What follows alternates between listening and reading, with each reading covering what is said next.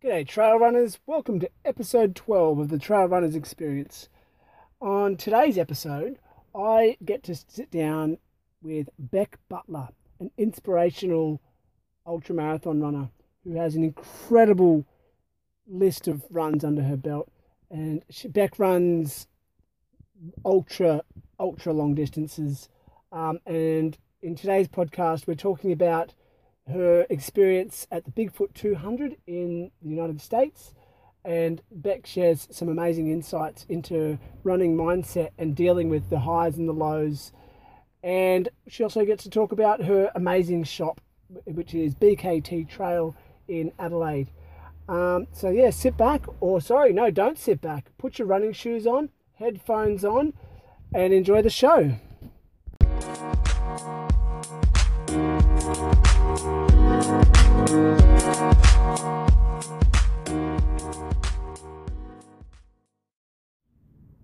All right, I'm sitting here in BKT Trail, Adelaide's only trail-specific running shop, and I'm sitting with the owner, Beck Butler, who also happens to be an amazing runner. How's it going, Beck? I am fantastic, thank you, Daniel. Very good. Now, so glad that we can come and talk to you about your amazing running experiences in your awesome shop. Yeah, it's awesome to have you here. Yeah, no, it's cool. So, I love the shop. I'm looking at all these beautiful shoes that I want to buy, and I could, me too. Go on a shopping spree. Yeah. And but no, there's things to maybe drop hints to the family for Christmas and birthdays and Yeah, maybe I could do that. People can come in and just put stickers on things that they like. For family. Yeah, for family can come in and like they do with pictures, like in galleries. Oh yeah, like you earmark them. Yeah. Earmark them, yeah. That's a great idea. No. Yeah. So you've recently so before we jump into it, maybe tell us a little bit about like who you are and where you come from as a runner. So because you've obviously got a big story. I want to ask you all about your running endeavours, but where did it all start? It started when I was living on Groote Island, and I've always run, and I was running... So Groote Island, that's up in the Northern Territory, isn't it? Yeah, in the Gulf of Carpentaria, and I would be running along the freeway where all the toll trucks are, and in the gym, and a crazy teacher asked me what I was training for, and I said, I just run, I just always run, and he said, well, if you're going to run, then you need to run a marathon, and he'd run a marathon, and when I heard it, it made sense. Yeah. So he would pick me up. So were you in high school at the time? Were you? No. This was way at high school. I was a hockey player, right. and that's what always had me running for training. No, this was in 2010 or something. Oh, right. 2009. So he would pick me up in the morning at about 5 in the morning after he'd been to the gym already. Oh wow. Yeah, and then he would drop me down near the mine site, which is near the Indigenous township of Anurigu, and he would drop me off down there a few mornings a week, and then I would run the 16 to 20 Ks back again, and he would drop me off, go back to Aliangorla, and then he would get ready and then drive back down again to go and teach at the school down there. Right. So he just did this, and so that progressed to running the Gold Coast Marathon. Yes. And I knew that from living or growing up in the bush really that I would end up wanting to run trail runs, but it was the mind stuff. I knew that the longer you went, the more that your mind came into play a bit. So even though Gold Coast Marathon was my first run, I knew that's where I would end up. And I think it was probably maybe that first run as well that I met Mari Ma from Travelling Fit. Yeah. And so through Mari Ma went to the Paris Marathon, and then through Mari Ma chatting to her went to the Marathon des Sables, and I would say that's probably where it all really started. The was Marathon in the des desert. Sables, that's a big jump from just a regular marathon. Yeah. So I was really scared, and I was.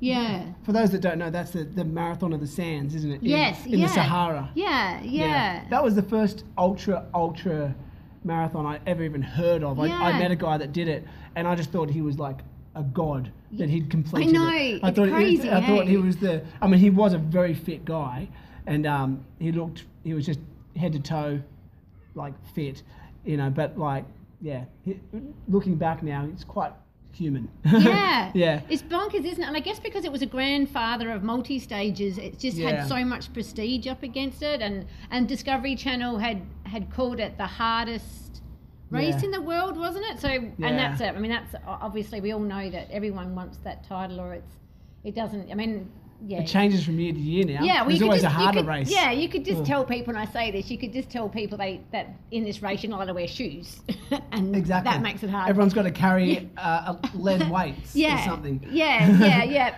and blindfolded, and then that becomes the hardest. But that was really scary, kind of going into it. The long day was about 87k. So at that point, my longest had been 42.195. So I was really scared. So it was really good to be really scared, not scared in the backyard, but scared in the middle of the Sahara.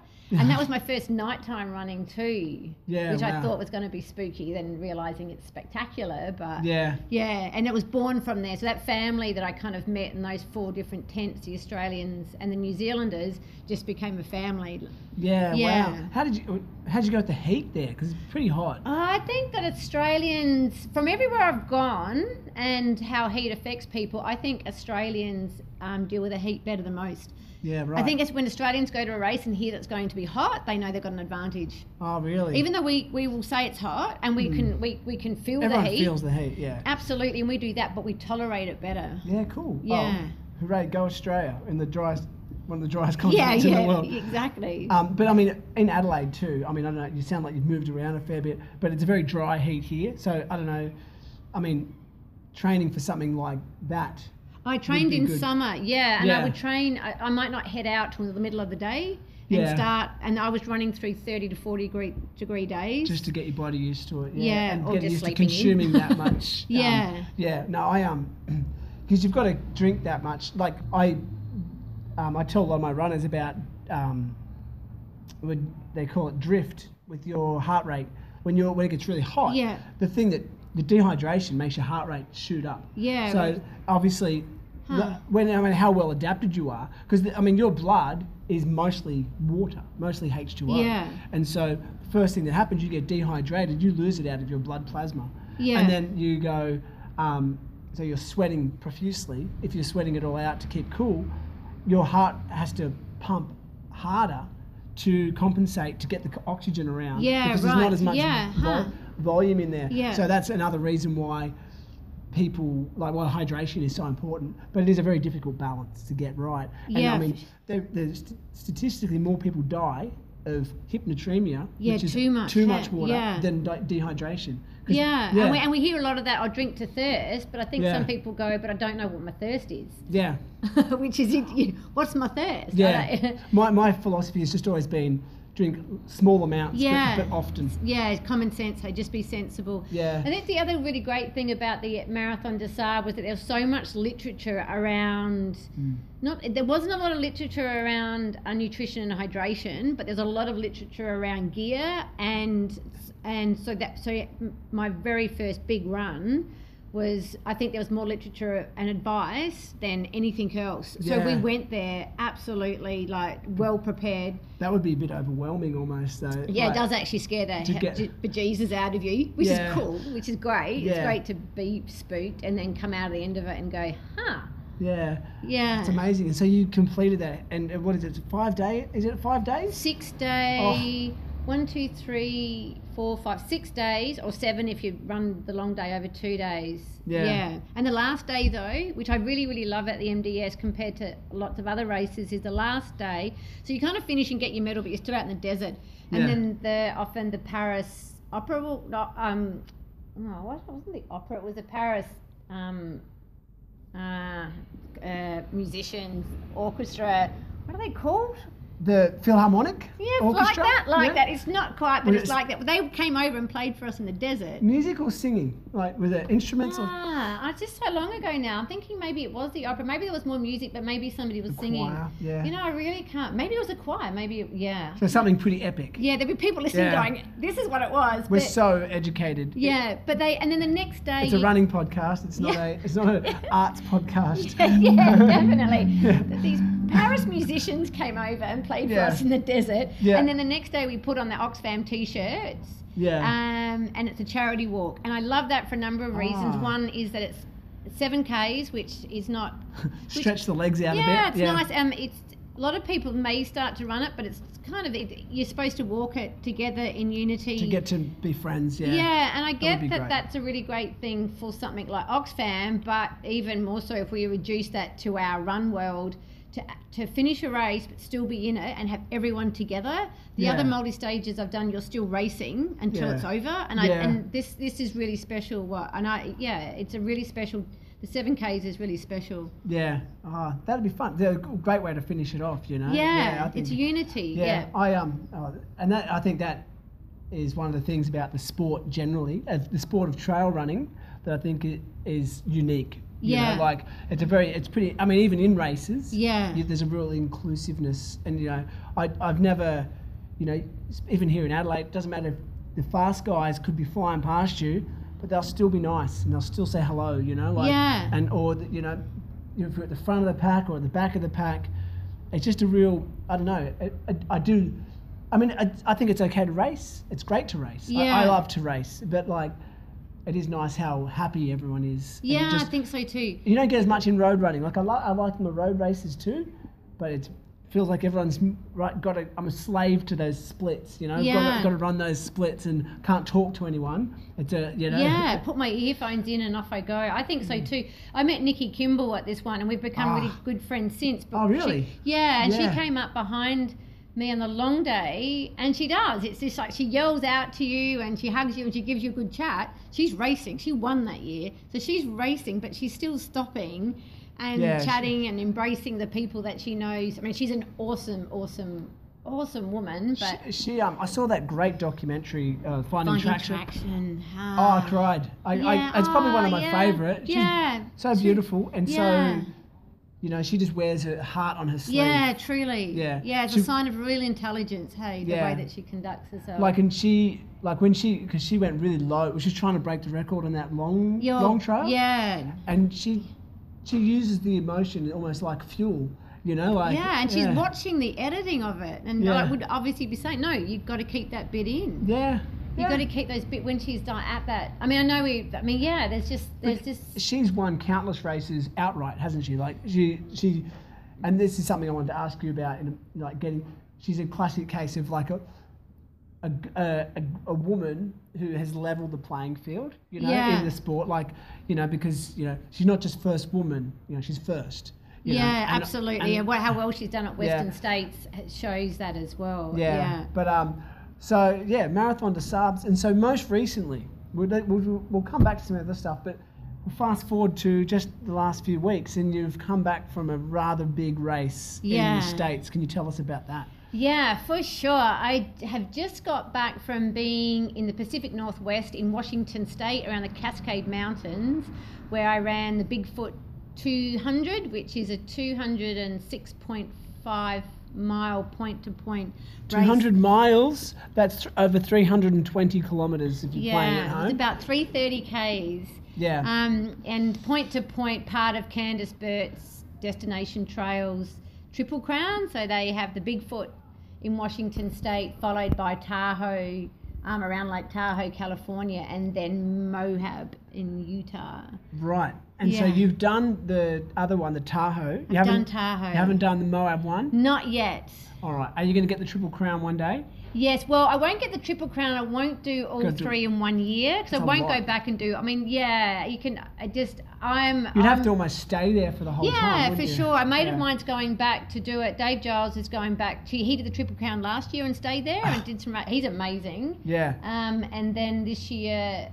Because he just puts his head down and just keeps moving. But and this year he's doing a bit of here and back. So that's a lot more difficult. But it'd be great and fun to do them all in 1 year. But more importantly to me is doing them, not that. Yeah.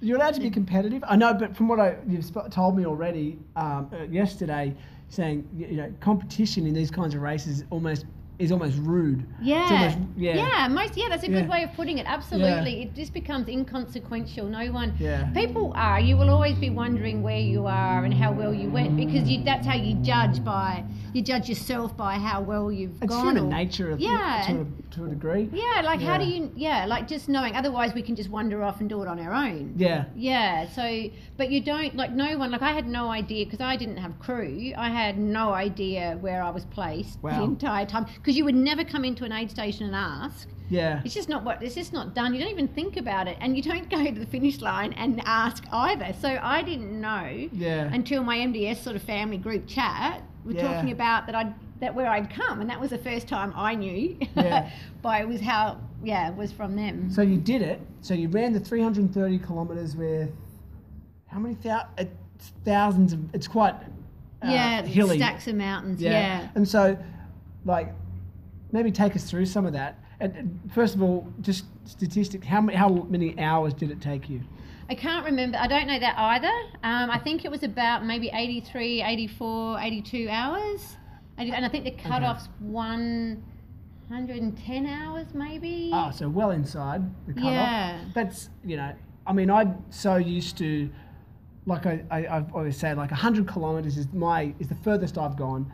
And, I like that. It's nice. It's a great distance. Great distance. Yeah. It's all said and done within a day. I can go home and sleep that night. It's not to say I'm not interested in multi-stage things, but at the moment, it's mind-blowing to me. And like people go, oh, how can you run 100 kilometers? That's insane. Yeah. But then so I feel like it's relative. Then I go, how can you run 200 miles? Like, so first, before we get to your training, tell us a little bit more about the race, and sort of if you can take us through, maybe, obviously it would take a long time to go through all of it, but maybe the highs and lows, or some of the experience of the day. Yeah, cool. So it was pretty exciting, kind of heading off, knowing I'd run Tahoe already, so that was pretty nice.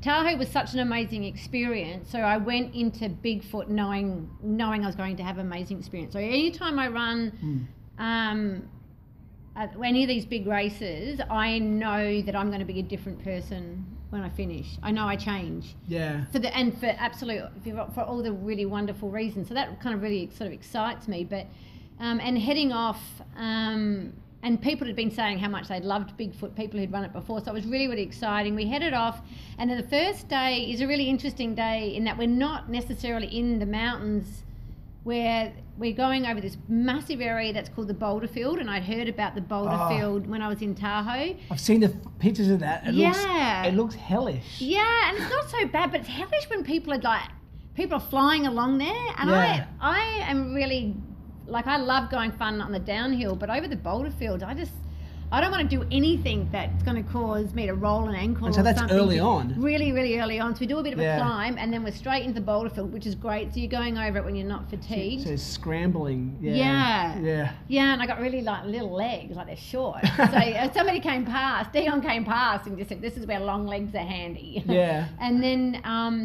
then the rest of it, we're in the blast zone, and coming from spending time up north, I thought the blast zone was a mining area.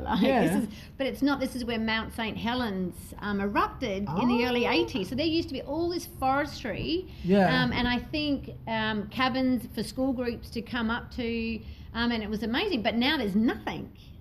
And it's massive, so it hasn't regrown region. since. Well, that's what I don't understand. I'd have to look more into that, because that's what I'd asked my companion at that time, saying I would have thought with all the volcanic soil that things would have grown back, or they would have planted. But nothing. So that was, and it was really, really, really hot. So that was a really difficult day. Until, and as you can imagine, in these mountains, and it's all quite. There's not a lot of foliage around. That what happens when the sun starts to set. It's beautiful. The colours that are against all the rocks and the sunset. So then the starkness just turns to beauty. And then as soon as you're getting into that first night, you start to feel like you're in it. Like as soon as it turns into night, you're in the race. Oh, okay. You're in the event. You've left the outside world, and you're in And then Yeah. that night, Interesting way to put it. Yeah. You left the outside world. Yeah. yeah, it's real, and that's when I start to get to my favourite place. And with a few different people, we sat there. I was with a few people, doing one of the biggest peaks. And Candace and people often talk about it. She does a lot of out and backs. She has 3 out and backs that take you up to look at the amazing, amazing views. Lots of people are up there at night time. So we get up there, we can't see anything. But that's only a few of us. Obviously, there's lots of others that go up and it's daylight. But we sat up there. You could sit up and you could feel where you are. You just couldn't see so much where you were. Yeah. And then when the second day, after that first climb, got into an aid station, and somebody who'd run Bigfoot said to me, my friend Tom said to me, it's always good to have a bit of a rest here because the climb that's coming up next. So I didn't have crew this time, so I didn't get to sleep in a van. So you sleep in the sleeping area, and everyone's chatting outside. Yeah. So if you're a really solid sleeper, you're probably okay. Yes. And then you tell someone if you want to, when you want to be woken up. So the whole time you're asleep, there's people coming by going, number 54, it's time for you to get up. Number 33, it's time. So about an hour later, I kind of got up, and I'd had maybe a minute. Lucky if it was that. Yeah. But it wasn't sort of too bad because we'd been going for less than 24 hours, so that was fine. And my plan was to sleep on the trail a bit as well, where it's quieter. That was difficult because it rained on that first day quite a lot, so that was kind of difficult. So you would just normally just lay down on the side of the trail somewhere? Yeah, well, not... Would you use your blanket? Or like because you've got a reasonable pack, wouldn't you? Yeah, we do. So even though I had the emergency blanket, which would have been great, the bivvies that are over here, the bivvy sacks, I would always have a bivvy sack now. So that's sort of something to learn. I don't know, they were here, I should have just bought one and gone. But and then it was, so from that moment on, from the first morning on, it was just there was no sleep regime at all. We knew that we weren't going to have any. And my friend Adrian and I we were in Tahoe together, and we ran lots of Bigfoot together. So we would have you just have minutes. There was one point when he said, how are you going? I was in front of him, and I said, yeah, I'm a little bit tired, because everything in front of me was starting to swirl when I was concentrating. Yeah, and he goes, because you're all over the track. And I went, all right. I said, let's just rest. So he just stopped and then tried to have on and off sleep. And I said, how long was that? And he said, well, it's nearly 10 minutes. So... Oh, wow. All right, we got a few, and then we took off again. Don't overdo it. Yeah, I know, yeah. And 10 whole minutes. Yeah, and then sometimes we would go off and be running, like really dragging ourselves along, barely moving. And somebody came past who we'd been at the previous aid station with, and some of these aid stations are like 31 kilometres apart, and they're mountain kilometres, like big, big distances. And he'd left a long, long time after us, and he was passing us, and we were like, what? I'm going really slow. This isn't great. And that was only for one section, and we just picked up. So we went from being absolutely knackered, shattered, exhausted to flying. Feeling great. It's amazing. It's a crazy sort of thing. And then we went through. Is it your little rest or the food you're eating? Like what do you think? It's making sure your food's good. Making sure you've got some decent food inside of you. My friend Tom said to me at Tahoe, making sure you're getting your sleeping and your food.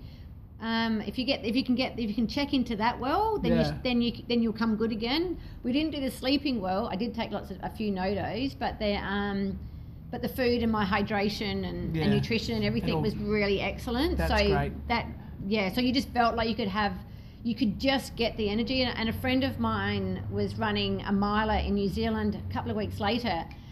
And she was saying how hard it was getting. And I said, just stand up. And Adrian had me do this at Bigfoot. Stand up and sprint. Sprint? Just, 10 metres, 20 metres. Just sprint. Click your body back into it again. Wake your body up. Just sprint. It's a good idea. Give you a bit of a shot of adrenaline, really. Yeah. That's an interesting philosophy. Adrian did it at the top. It was the top of the mountain, though, so it was a little bit kind of scary. And he said, will you do something? And I'm like... I don't know what it is. He goes, no, you got 100% tell me that you're going to do this. And I went, righto. Yeah. So he goes, drop your pack. And he goes, I want you to sprint to that tree and back. And he goes, you can do it. Yeah. And we went, we can actually kind of wake up. So we were kind of playing a few of these games. And at one point we went through a field. And it's probably activating some of your fast twitch muscle fibers I think so. as well. Yeah, and you would know way more about that than me being a coach. That's an interesting. Yeah. I've never even thought of that, but that's really interesting. Yeah, shake it up, do something sort of completely different. Yeah. Instead of just dragging you sort of along.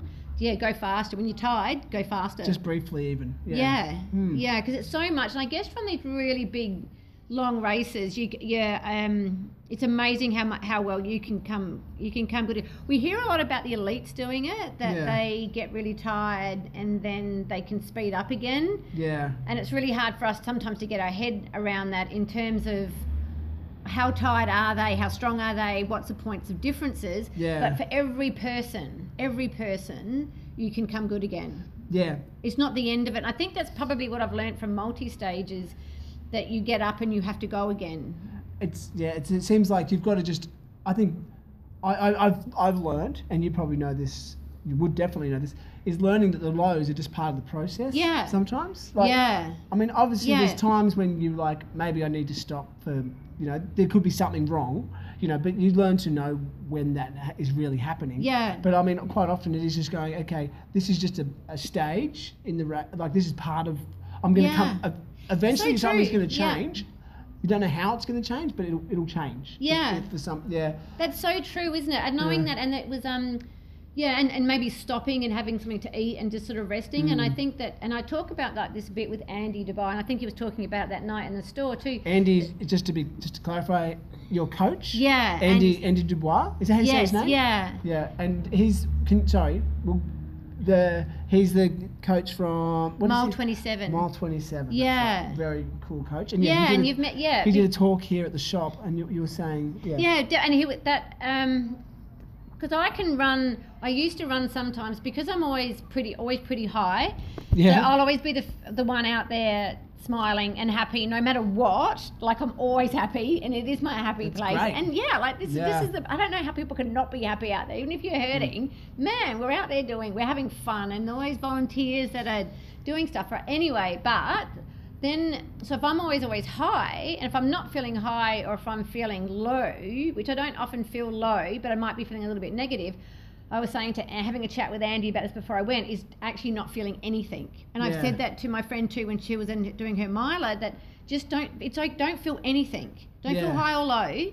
Don't mess around with your brain like that. Just don't feel, just move. Yeah. Just keep moving without putting all this emotional sort of stuff in it. I'm either great or I'm not great. Well, it's actually, you don't have to be either. You just got to do. Yeah. Like, to be honest, as much, whether you like or hate the brand, Nike's slogan is one of the best slogans around. Just do it. Truly. Don't think, just do. But, that's so true. Yeah, absolutely. Because we've all had those runs. The other night I wanted to get out and go for a run, and it was, by the time I put my own kids to bed, it was after 8 o'clock, and I didn't want to go out. I had to do 10 Ks. All I wanted to do is go to bed, because it was a big end of a big day. I was like, no, I'm just going to do it. So I put my gear on, and I went out and did my 10 Ks, and I felt tired. Yeah. And, it was just one of those, all I wanted to do is curl up and watch a bit of Netflix, on those nights. And it was definitely. Got the run in, and I did it. And I felt better for it. And I slept like a log that night. Yeah. And I guess that when you do that, you finish that then, don't you? It's not like the next day. Are you a little step behind? Like, when do you catch that up? And I think do you think that that's maybe something that what drives a lot of us is not, there is that determination, but we are well aware that if we don't stick to it, we're going to have to play catch up, and catch up is so much harder. Yeah. Mental catch up as well is so much harder than just Nike. Well, just do it. Just do it. It stresses you out. I mean, sometimes and you don't want to be carrying stress. Like, so you think, I'm just going to go out and run 5. I don't have time or the energy to do 10 kilometres. I'm going to run 5 kilometres. Yeah. It's better than no kilometres. Definitely. I couldn't agree with you more. And some days, and it could come down to, you're just not feeling it. And I'll sometimes just go, look, I can't find my running shorts. They're all in the wash. I might just stay home. But now I'm at a point where it's like, you know what?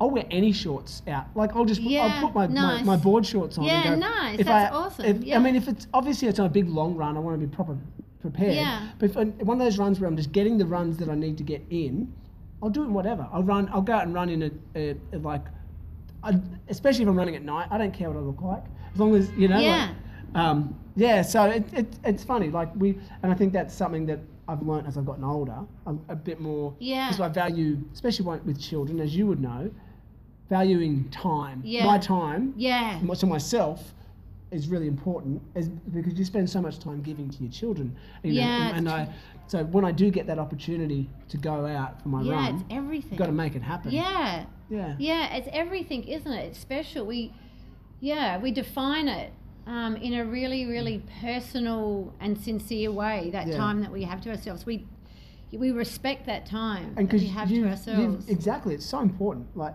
and you with your running, because you have a child, a daughter. I've got two. I've got two children? yeah, I have two that are now 19 and 20. Yeah. So there was years where I was doing. put As a your single role in. parent, I couldn't. Ah.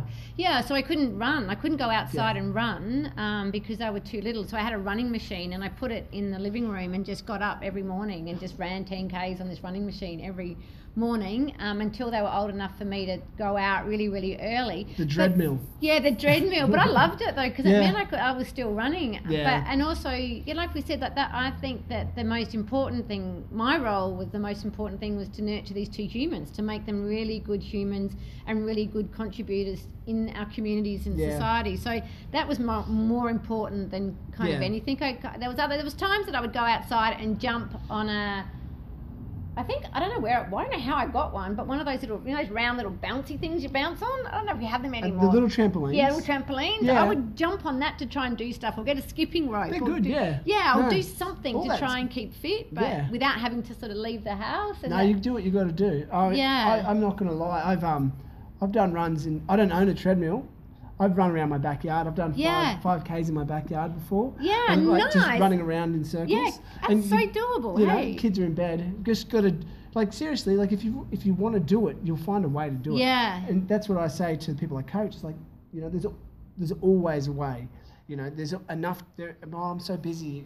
So everyone's busy. Yeah, and- that's not. You just get and up a little you bit can't, earlier. But anyway. Unless they're really little, I get Yeah. that. If you Yeah. can't, if it's But you made it work. You made it Yeah. work somehow. Trampoline skipping is actually a really great exercise. Yeah, and little like did I running know on the then, treadmill. yeah. Yeah, so good for strengthening your tendons. Yeah. and like it's really good for core strength. Yeah, I And, said to yeah. a friend of mine she was finding it hard to find her mojo, and her daughter, she's a doctor, so her hours are really big. She's a specialist actually, and her daughter's little, and she was trying to find her mojo. And I said, just go outside to, I don't know where she's moved house now, but there was a small lane. I said, go outside with the baby monitor Yeah. and just do 100 steps that way and 100 Yeah. steps this way. Sprint, sprint, sprint, sprint. Just get your body alive, and Yeah. you're right next to your house, because even those movements and what's happening to your body, your endorphins start, Yeah. and then your mojo starts coming back. And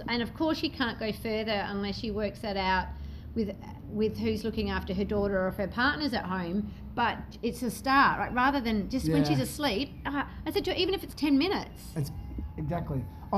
It's better than no minutes. Yeah.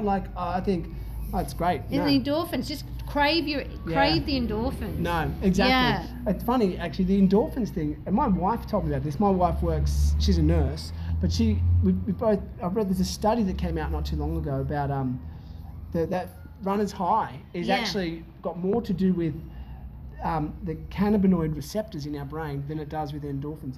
As in, the same high that pot smokers get when they smoke Wow. weed, Huh. we get it to a far more mild degree when we run. It's activating the exact same receptors. And, Oh, wow. And so there you go. That's amazing. I had sort of no It- idea. it There was is a bit- somebody smoking pot at Bigfoot, I think.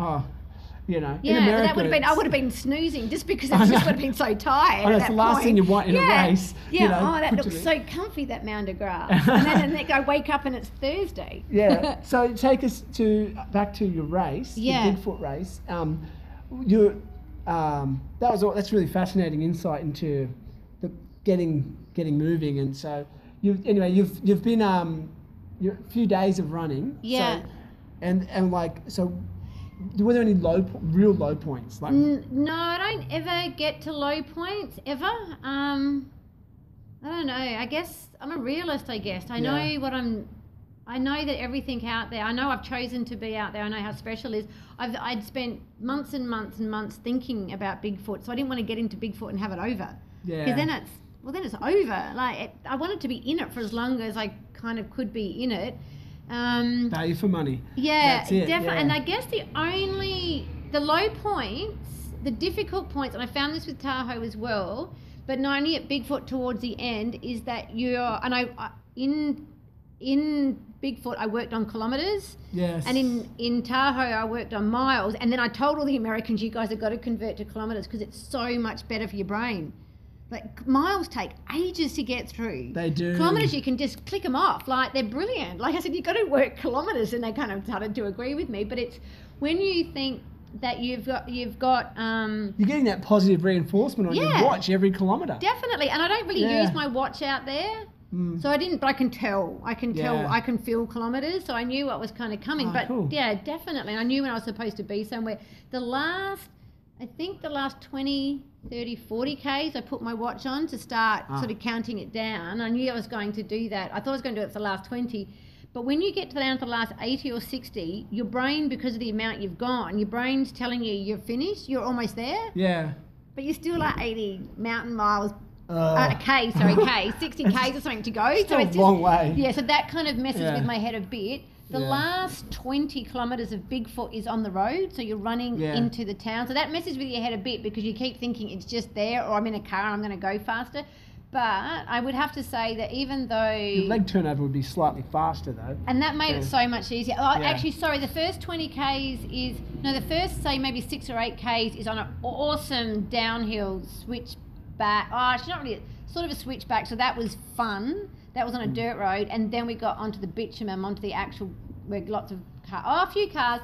But if I had to either choose that or a really difficult trail that had lots and lots of rocks or like lots more logs to climb over, this was much easier. Like, we're just running. Exactly. Yeah. No, that's an interesting and then some point. guy came past. There was a guy coming up behind us, and I said to my friend Adrian, we can't let him beat us. And not that's not how you think at all, but I was kind of, my friend was finding it sort of difficult on the road, and I thought, no, let's get some momentum going. If we're actually trying to beat someone, it motivates you to move yourself faster. Of course, we didn't care at all if this person passed us. So running along, and this headlamp came up behind us, and I thought, well, they must be coming faster, but it wasn't them, it was some other dude. He flew past us and then absolutely disappeared. We couldn't see his headlight anywhere. And he was in the race? Yep. Yeah. We think he was in the race, because we do a lap of the school to get to the finish line. Yeah. And apparently he was doing maybe a 3-minute something Ks or something around the finish line. Whoa. And I was like, where did he come from? Like, how was he running that fast? We've never seen him in this race before. And somebody said, I'm sure somebody said he's a road runner. And I went, yeah, but why does that matter? Like, he didn't swap over his road running legs. I know, get a new set of legs. Yeah. Yeah, that's amazing. Yeah, but that was pretty amazing. He was holding back for so long. Holding back, he knew this bit was coming. Yeah, he's going to win the race in that last 20 kilometres. And maybe it comes back to that same point we were bringing up before, that even though he was tired and fatigued, that you can actually speed up. Yeah. It's easier to speed up.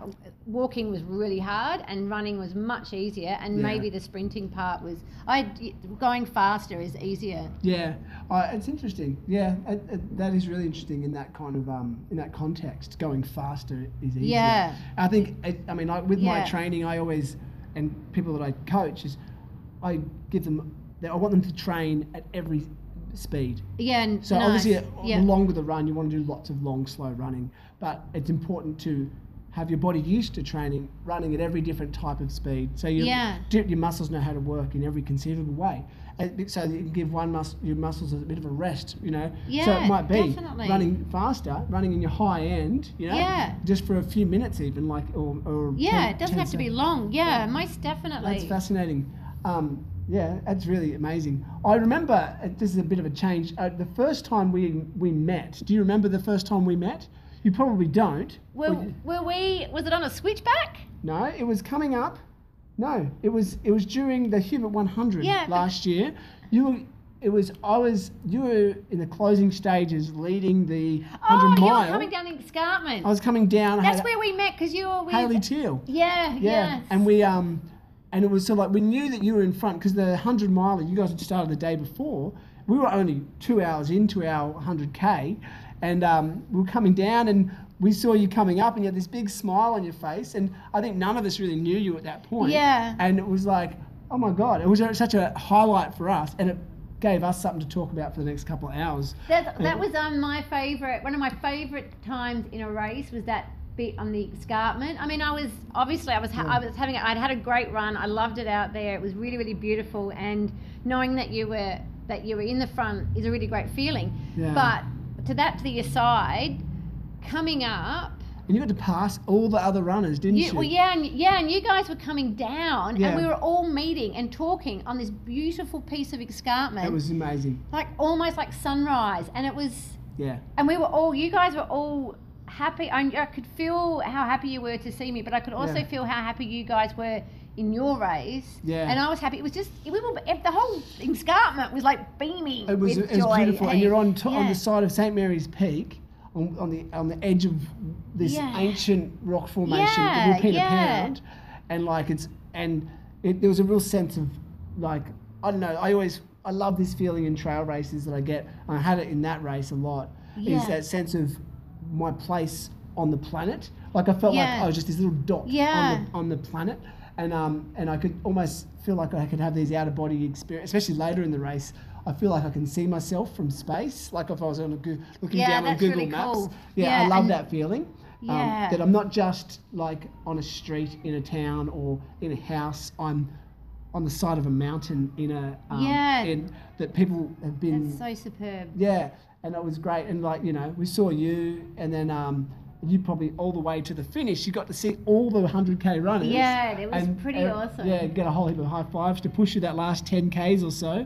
That would have been amazing. And that was a really good day that weekend because it was a 100 mile for the Hubert 100, and it was also the 100K. It was the first time they had run either of those races, and I was doing the 100K, and so you finished first in the 100 mile, as in first outright. And then, which is fantastic. And so, I'm not sure how I think you might have been a couple of hours ahead of the second place runner, which was, I can't remember. It was a man. It was 1 hour 45 or something. And then the 100K was taken out by Hayley Teal. Yeah. So it was a great day for women in running. Yeah, Hayley's awesome. I came second to Hayley, which I was happy to. I was only 13 minutes behind her, but it was one of those races. We ran together. Oh, nice. We ran together for quite a long time. There was a few of us, and we chatted for probably the first 35Ks. Nice. It was like going on a Sunday long run. That's so nice. And then we sort of, all of a sudden the conversation sort of stopped and we started to stretch out. And I took off for a while, and I knew how strong Hayley Teal is as a runner. Yeah. And I was like, if I can keep her behind me as long as possible, I'll be stoked. And but sure enough, I think my leg speed was quicker than hers, but she just has the ability just to keep pushing the same speed. Yeah. Whereas I was a little bit more stop-start, and Women are really good at that consistency. Women will just, you'll often find guys will often drop in behind you. Yeah. Because they've been a bit, some all over the place, and they can see that you're just consistent, and they'll just drop in just to grab your momentum. Yeah. And then we run differently. I think that absolutely. And I think women run with less ego than men. And we pace it out from the beginning. We know we've got our whole race worked out in our heads before we start. That particular race, I fell into the trap of going, it was at 50-something Ks in, and I was in front. And I was like, just got to hold it together for another 40-odd kilometres. And even though deep down I knew that I couldn't hold her, but I thought I'm going to do the best I can. There was a possibility. A couple of times she caught up to me and then left me, and then we were cat and mouse for a while. Yeah. I caught up to her, and then with about maybe 30 Ks to go, I think I lost her, and then I came across some hikers and I said, did a woman just come through here? And they go, yeah, she just came through like 5 minutes ago. And I was like, I wonder if it's their version of 5 minutes. 5 minutes ago, or is it 5 actual Ks, 5 minutes? Yeah. And so and you wouldn't know, and it wasn't, and then it got dark, and I thought, I can't see her head torch. Yeah, and I couldn't see any head torches behind me, thankfully. And that's the worst feeling, is when you look back and you see a head torch coming up. Absolutely. And then the 100K, we had to run into the campground, but then we luckily didn't have to go over the mountain again. Yeah. We just did a 1K lap around the campground. Ah, yes. Okay, yep, I know where you were. But as I came into the campground, I heard the crowd cheering and I heard her finish. Ah. And so she was only about a kilometre ahead of me, but that last kilometre took me like 13 minutes. Yeah. Because I was dead, but also my head torch was dying and I couldn't see the ground, and it just was like I was sort of staggering a little bit. I lost my head torch on that run too. But ran in the dark for a while. But it's just amazing, and people, and something I mentioned to you yesterday about, the whole concept of and I mean, when I finished, I was so proud. I was like, yes, yeah, you did amazing. First man. Yeah. It was one of my best runs to date. And the first thing some of the guys said to me as I was coming in, a guy, I forget who it was, he's one of the runners, he's everything. He'd done the 50, and he comes out and he goes, I've got some bad news for you, Daniel. He ran the last sort of 100 metres with me, and he goes, you've just been chicked. Oh, God. And I'm like, here's my great moment. Yeah, that's some and I'm tosser is just... I know, you're shitting on my performance and you're shitting on her performance. Yeah, and you're shitting on everyone with those kind of shitty comments. I mean, I was stoked. I come across the finish line, I had my wife and my children waiting for me. Yeah. And it was like, and because there were no updates from the course, my wife didn't realise how well I'd done, and she was shocked to see me come in. And an amazing moment for her. But that whole concept of getting chicked, I resent it, and I know I'm bringing it up as I think it's not good from... I wish it would die out of the sport. I think I think ultra running is one of those sports that it deserves, that the playing field is much more level. Yeah, it should be more level. Yeah, I think there's way bigger, more exciting, interesting things to be thinking about over there. When you reduce it to things like that, it's really grubby and it belongs somewhere else. Like maybe take that to the football field or where that kind of mentality is. Doesn't belong in here. And I would have to say, from traveling a lot around the world running and spending a lot of time in America, or where some of the top athletes are running, that kind of attitude is that's a bygone era. People aren't doing it. People are watching men and women be brilliant regardless of... Exactly. Yeah, we do look at... When we look at Courtney Dauwalter and say, like, that was phenomenal what she did, and because she is phenomenal, but no one is going to say... you've got chicked by Courtney Dauwalter. It's not. You came second to Courtney Dauwalter. She's just she's an entity now. But so that's really sort of unfortunate. And I guess there's a lot of sort of commentary out there at the moment, which sometimes it's a concern because some people just want to be a point of difference. Some people just want their ideas sort of put out there into social media. So that's unfortunate. But at the same time, it often doesn't get many wings. It doesn't go very far. But the thought that we need to get more women into the really big races, which I would have to say, if women want to go into really big races, they just will. We don't. You don't want that that leg up. No, some people were saying we should get double points into a lottery system. And I think most women, I would hope, if there was any races where you got special treatment because you were a woman, you would actually avoid those races. I mean, I don't understand how they work. Let's just do a natural progression of how things happen. Yeah. We know what a great sport this is. It's so wonderful. There's no money in it. We do it because we love it. So we don't actually need to contrive it into... the silly things that happen in maybe other areas of life that actually seem at the moment to be good ideas, but long-term effect is often not so great. So women will get that. Like, women will be in these races when they want to, but also we know that there are such a massive increase in women trail running, or at times when they choose to become or not trail runners or mountain climbers or mountain bikers or expedition people. Like, there's a bunch of different things that I definitely think women, have a genetic advantage in endurance events. You could say men are stronger, but I think whether it's through the child, the ability, that women have to have childbirth, have that. There's some inbuilt thing of survival. Survival, I think so too. I think there is some writings of the longer the distance, the gap between men and women starts to get shorter and smaller and smaller the longer the distance. And that makes sense, and that would be based on statistics, not just people's opinion. Well, exactly, and that's what really matters is the numbers. People, there's a lot of opinionated people out there. There was a study done on Western states about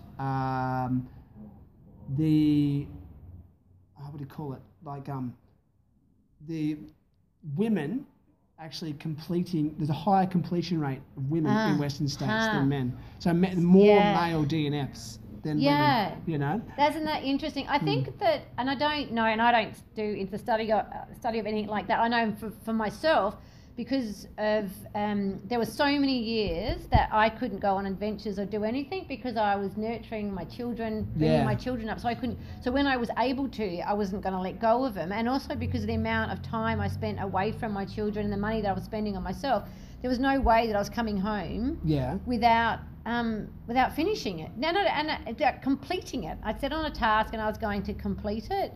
And I think that's when people start getting down to that determination and the drawing up of grit to say that it doesn't matter whether you're a natural at it or not, but when you draw up on that grit and just keep going till you don't stop, I think women do have, like you say, much of that. Absolutely. And childbirth is a good example. Yeah. There's no backing out. There's no backing out, you can't DNF that stuff. Well, Yeah, no, I know exactly what you mean. In all the positive kind of ways, there's nothing more... Well, as a husband, and I've been there for all three of my children's births. Yeah. Watching my wife give birth was the most... It was terrifying but amazing and just like... Yes, it must be amazing to watch how empowered and strong that she was. Yeah, just so hard, you know, and she just got so focused. And to be honest, I did everything I could to help, but she, it wouldn't have mattered if I was on fire. If I was literally in flames, she wouldn't have noticed that I was there. You know, because at the end of the day, it was all her. You know? I mean, I especially my son, who's only 1 year old now, I actually delivered him, and which was really cool. Nice. Which is, I wanted to be as involved. But even then, she probably could have done that herself, you know. And so, look, I think I've got 2 daughters, and I sort of think, as a male in the sport, and, you know, the sport I'm so passionate about, whether or not they go into it, you know, or whatever they decide to do in their life, I think I just want to be... I guess I say this, and people can say whatever they want about me, but I just want to be an advocate for these young up and coming women, and you know, because I've got a vested interest. It's exciting, isn't it? I care about what happens to my daughters in the future, and I care about how my son is going to treat daughters. Yeah, in the most future, definitely. I feel very much the same way. Yeah, it's really important that you know, he can still be a strong man and not feel emasculated by being beaten by a woman. You know, it's not... when I going back to that race in the Hubert 100, I got beaten by a really good athlete as opposed to I got kicked. Absolutely. So that's sort of the attitude I like to take. And, you know, anytime I hear... It is becoming more... people get a bit more used to, a woman won.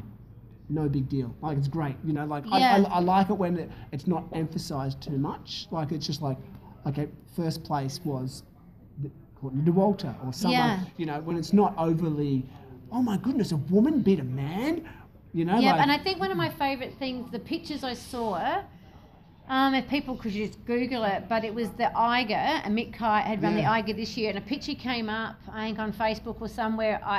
It's an awesome picture. I did post it, I think, on our of the podium, and the first, second, third man are up there, and the first, second, third woman are up there together. Yeah. And they're beaming. They're all beaming. So and it was a big enough podium to fit it, and I thought that's one of the best podiums I've ever seen. We can't tell by looking at it of who beat who. Yeah, we don't know that. All we know is that that was a pretty awesome sort of podium. And I think that those people that make those pissy comments probably make pissy comments a lot in their life about a lot of things. Yeah. Because that's just how their brains are kind of working, or thinking that because it really, they're actually trying to rain on people's parade. Yeah. Which is that's a pissy sad. thing to do. Yeah. Yeah. And I think, I mean, this is one sport, and I think that, and that's why I think you hope that there's a ripple effect into other parts of society when that there's a shift in attitude. Amazingly, like, women weren't even allowed to compete in the marathon. Yeah, and I know. The first women's Olympic marathon was in 1984.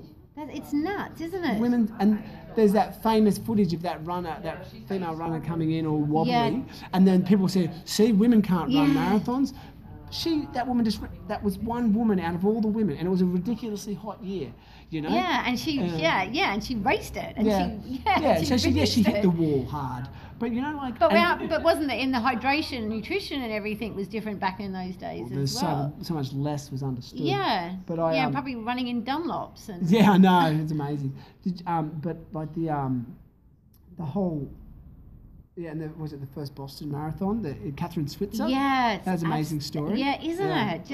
Really amazing sort of story. And I mean, I'd have to say, I think that all the goodness in the sport is really the place that everyone should gravitate towards it.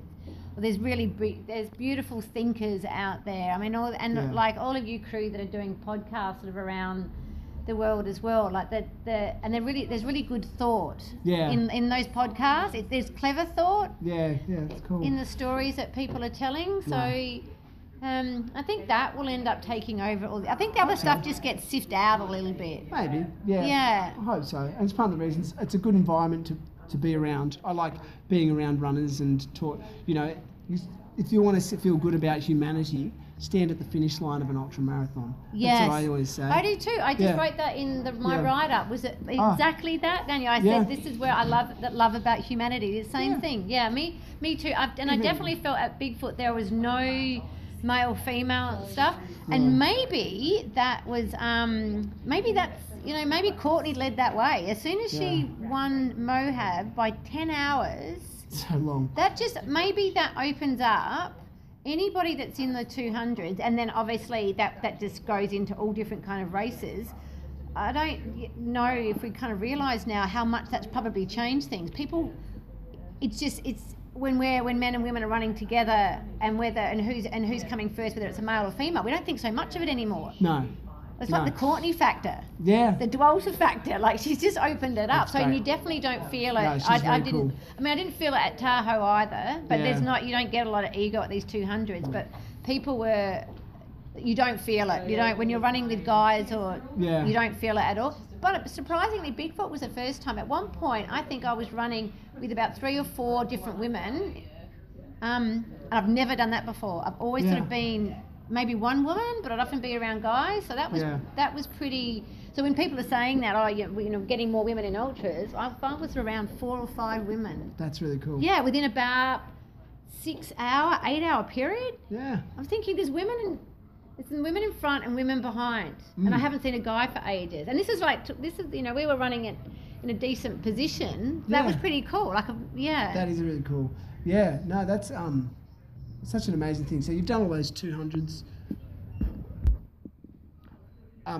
As far as 200s go, you've done 2 of them, have you? I've done Tahoe and Bigfoot. Yeah, and you've done quite a few hundreds as well, 100 miles? I've done Western States, Ultra Trail Mont Blanc, or UTMB, and the Hubert, and I'm not quite sure if I've done any others.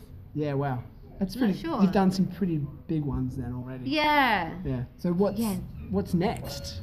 I could sit here for like 4 hours. Yeah, me too. And ask you about all those different races, and maybe I have to talk to you again soon. But like, what would be on? Have you got anything on the horizon? I think I do have a bit of a plan. I think that maybe there's Moab, so I'm working out whether that's this year or next year. Which there's a little fire burning inside of me. What time of year is it? When is it? Next month.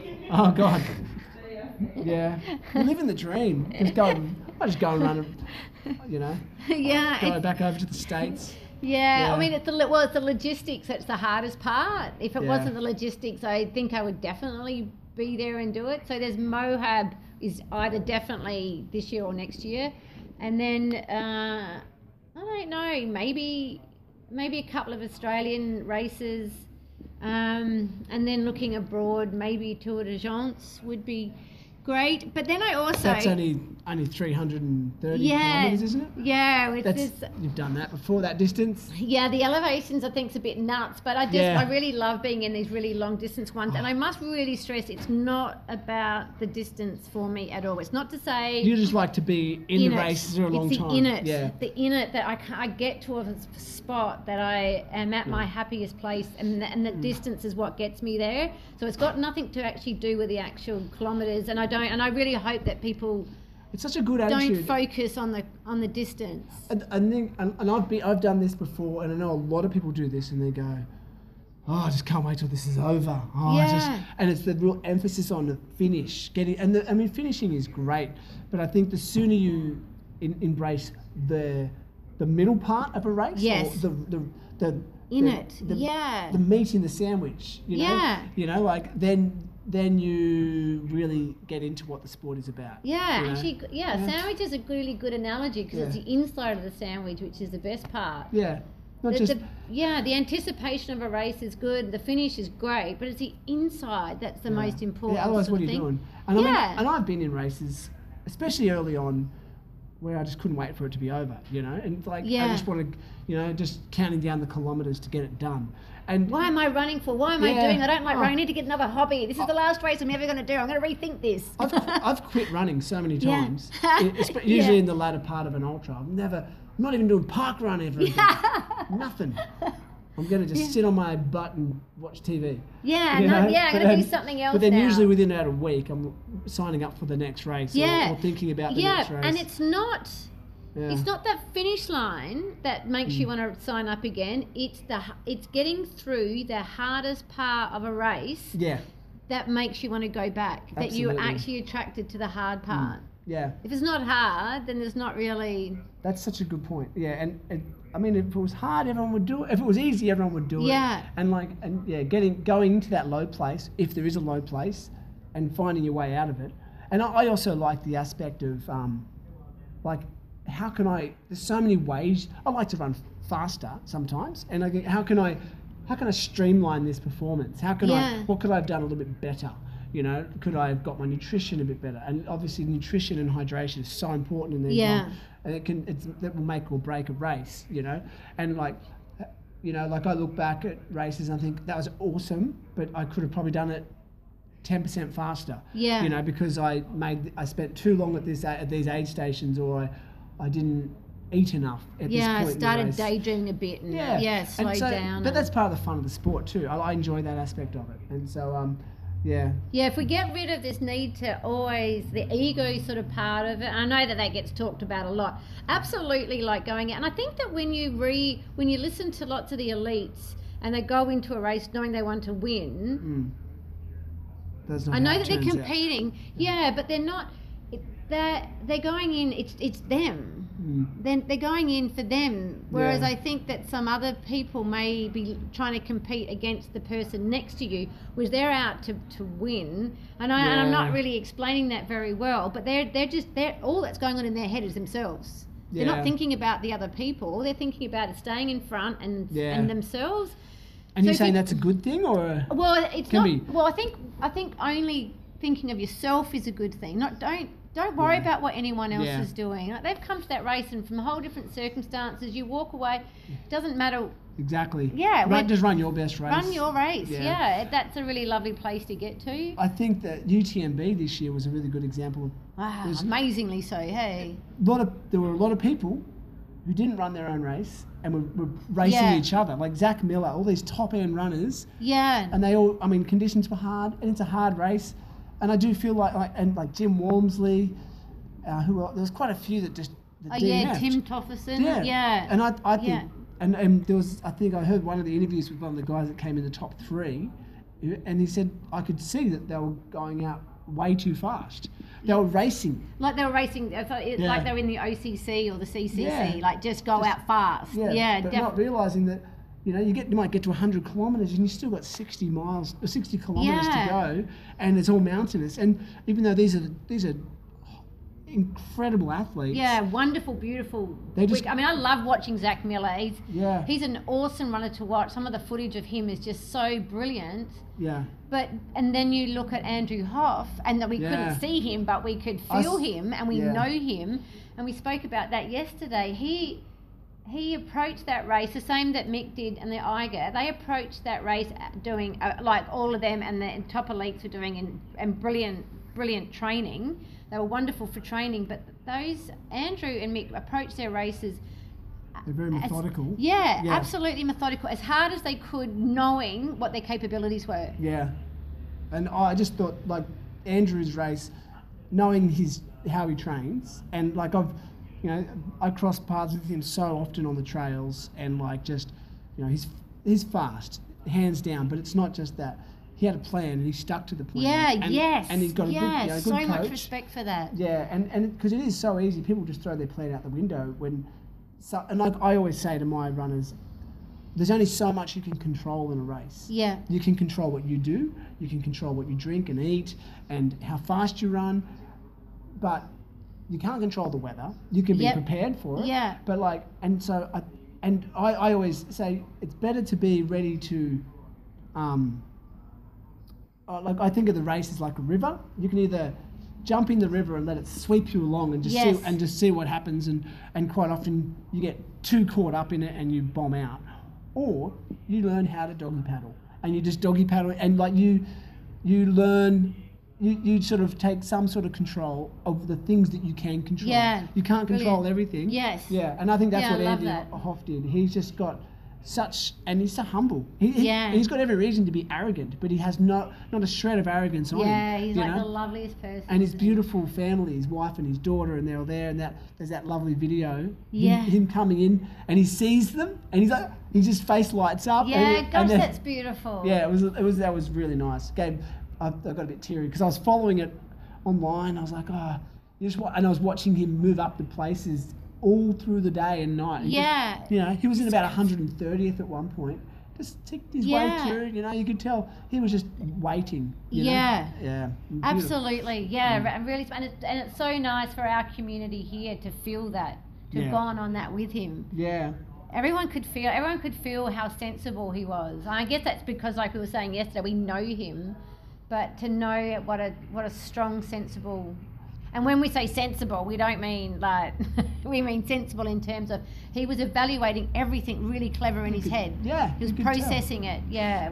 And like to finish in the top 100 of a race like UTMB. Yeah. I mean, that puts him as one of the best runners in the world. Yeah, it's bonkers. Yeah. And it's just, I mean, I feel like I met him a few years ago during his first Eurobilla.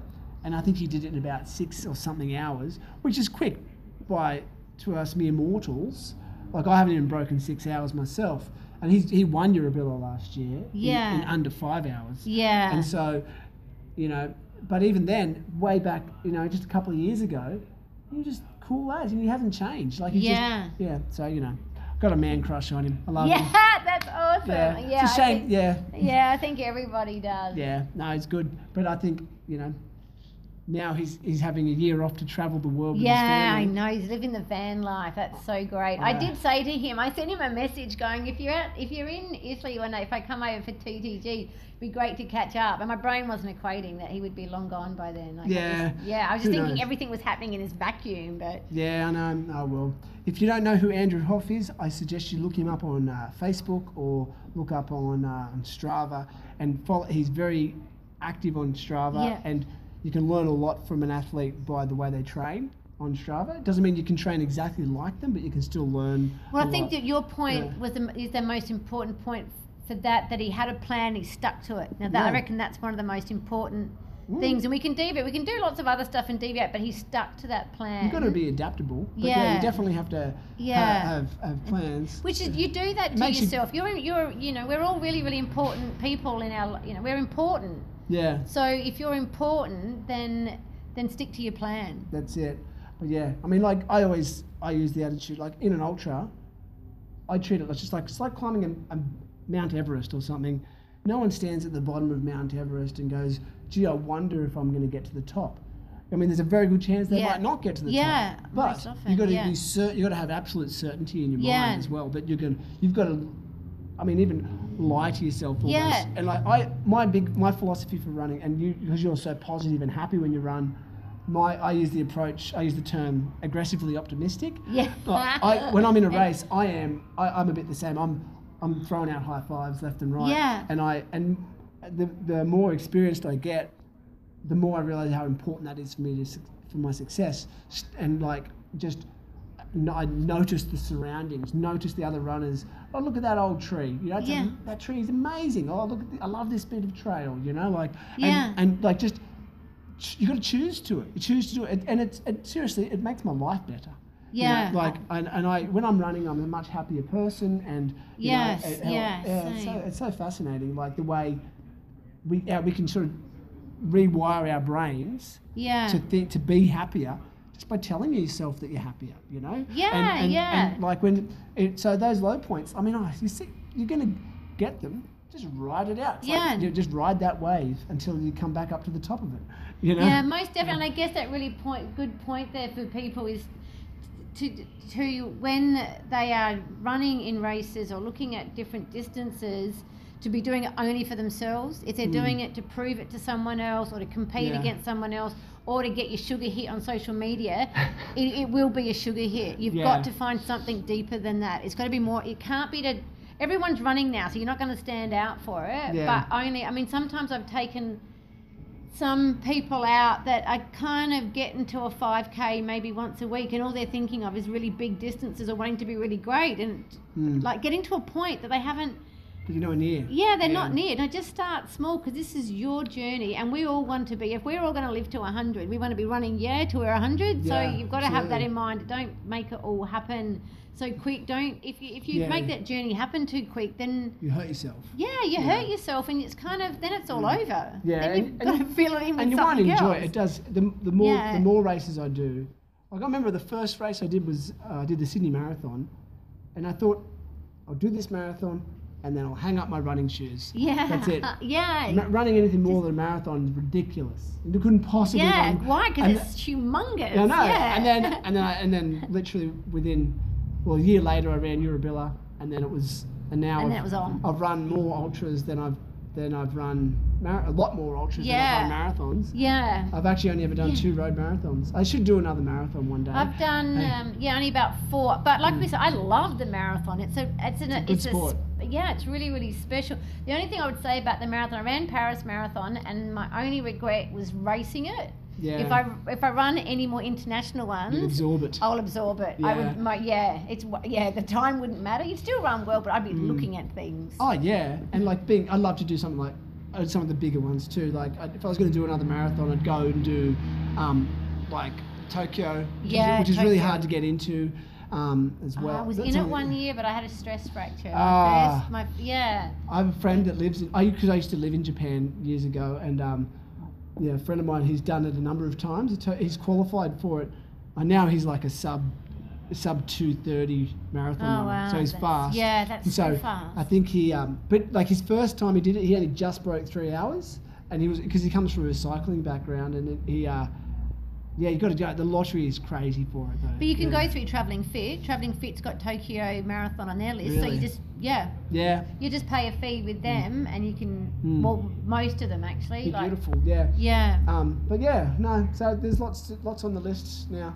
So you're possibly going to be going over maybe to another race next month. Yeah. Oh no! I'll work it out in the next. I'll hide in your suitcase. I'll come and do. I wish. I not there yet. Maybe in a couple of years I'll have to.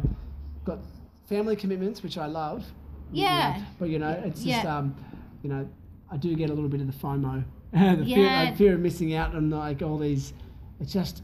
Yeah, it's fun. There's so many exciting races now. Just adventures. Picking the country or the runs that mean something to you. And No, it's really cool.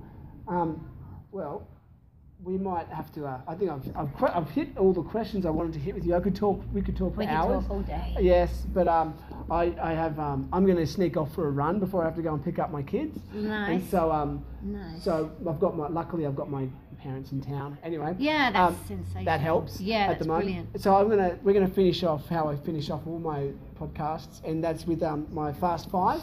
And so All right, now I'm getting nervous. So it's a 5K sprint to the finish. Yeah. And so this is. Is it like the further steps? Is it going to be? I can take it slow. You can take it. You can take it slow. You can embellish. Some of the answers might be one word. Some of them might be a sentence or two. But you'll be right. No, nothing to be nervous about. No one has failed yet. No one has failed. And there's been no DNFs. Excellent. So first question, first kilometre. What is your favourite running film? Outside Voices. Outside Voices. What's that? Who's Outside. that about? Joel Wolpert, I think, on Jen Shelton. It's just the way I'm seeing now. This is going to be like a paragraph. This is when Mick Kite goes, now I need to get a muffin and sit down when he has to read my messages. Yeah. It's black and white, really lovely music, and just follow some of the things that she does. So it's well made. Jen Shelton was in the Born to Run book. Yeah. She's quite an amazing runner. Yeah, really cool chick. So that was Outside Voices. Okay, I'm going to look it up. So I do this purely for myself. I'm not doing it for anyone else. Number 2, kilometre 2, bucket list race. I mean, you've done a lot of epic races. Hard Rock 100? Without a doubt. Awesome. Yeah. Is it, do you have to qualify for it? I've got my qualifications, so I've got to keep getting my qualifications. And I think I've got maybe 2, 4, I might have 6 tickets in the lottery for next year. I'm planning that it's probably going to maybe take me 10 years to get in. So it's a 10-year plan. Oh my God. Yeah, really. I mean, I'm pretty lucky. So hard. Yeah, I'm pretty lucky with lotteries, touch wood. It's just the karma gods that's sort of shining brightly on me. But maybe 10 years. Amazing looking race. Looks pretty epic. Number 3, your favourite post-race treat. So when you finish a big run, what do you like to treat yourself to? I'd have to say Bigfoot, the first thing I had was a beer. So a beer means that you're not feeling nauseous, and a beer means that it's really well earned. So if you're ready for a beer, it's a good feeling. Day. I remember in Durabilla one year, I said to a guy I was running with, I was like, I can't wait to have a beer at the finish. And he happened to have beers, and he handed me one at the finish line. I drank like 2 sips, and I couldn't. I wasn't. Nah, there's something because you're going too fast. I don't think your stomach's ready for it. I know, and it was, but the idea of it was good. Yeah, I know that feeling when you're out there and you feel like a beer, but when you finish, you've got to it's almost like that's when you need that chocolate milk to let everything kind of settle a bit. Yeah. All right, question 4, I think I'm going to know the answer to this one. Roads or trails? I love them, they're both great, but it has to be trails. Trails, yeah.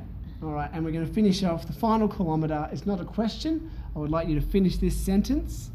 Running gives me... Everything. I think that's a pretty good answer.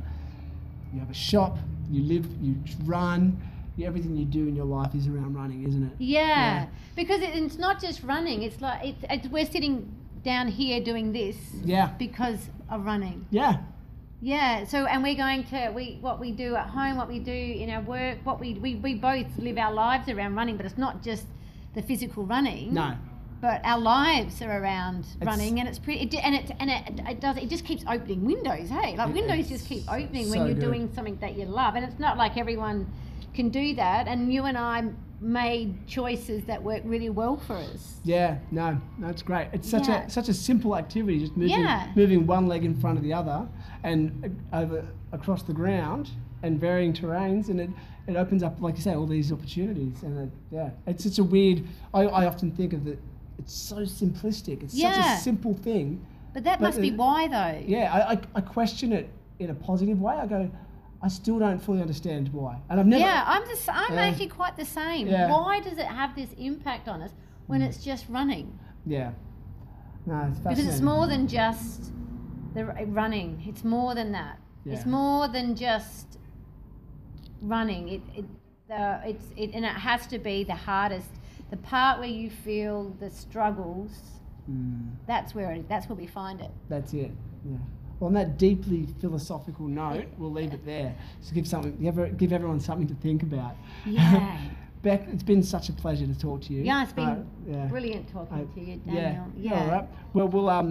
Well, after your next big race, we'll have to have another chat. I'd love you to come and meet my wife. I think she would have a lot of good questions for you. That would be awesome. She's a bit of a character, and she's quite popular on the podcast. So. Sensational. Yeah. All right. Well, that would be great. Thanks everyone for listening. Right. Come on into BKT Trail on Green Hill Road in Burnside.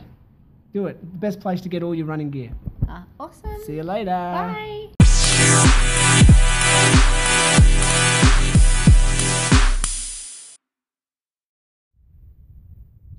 I hope you enjoyed this episode of the Trail Runners Experience.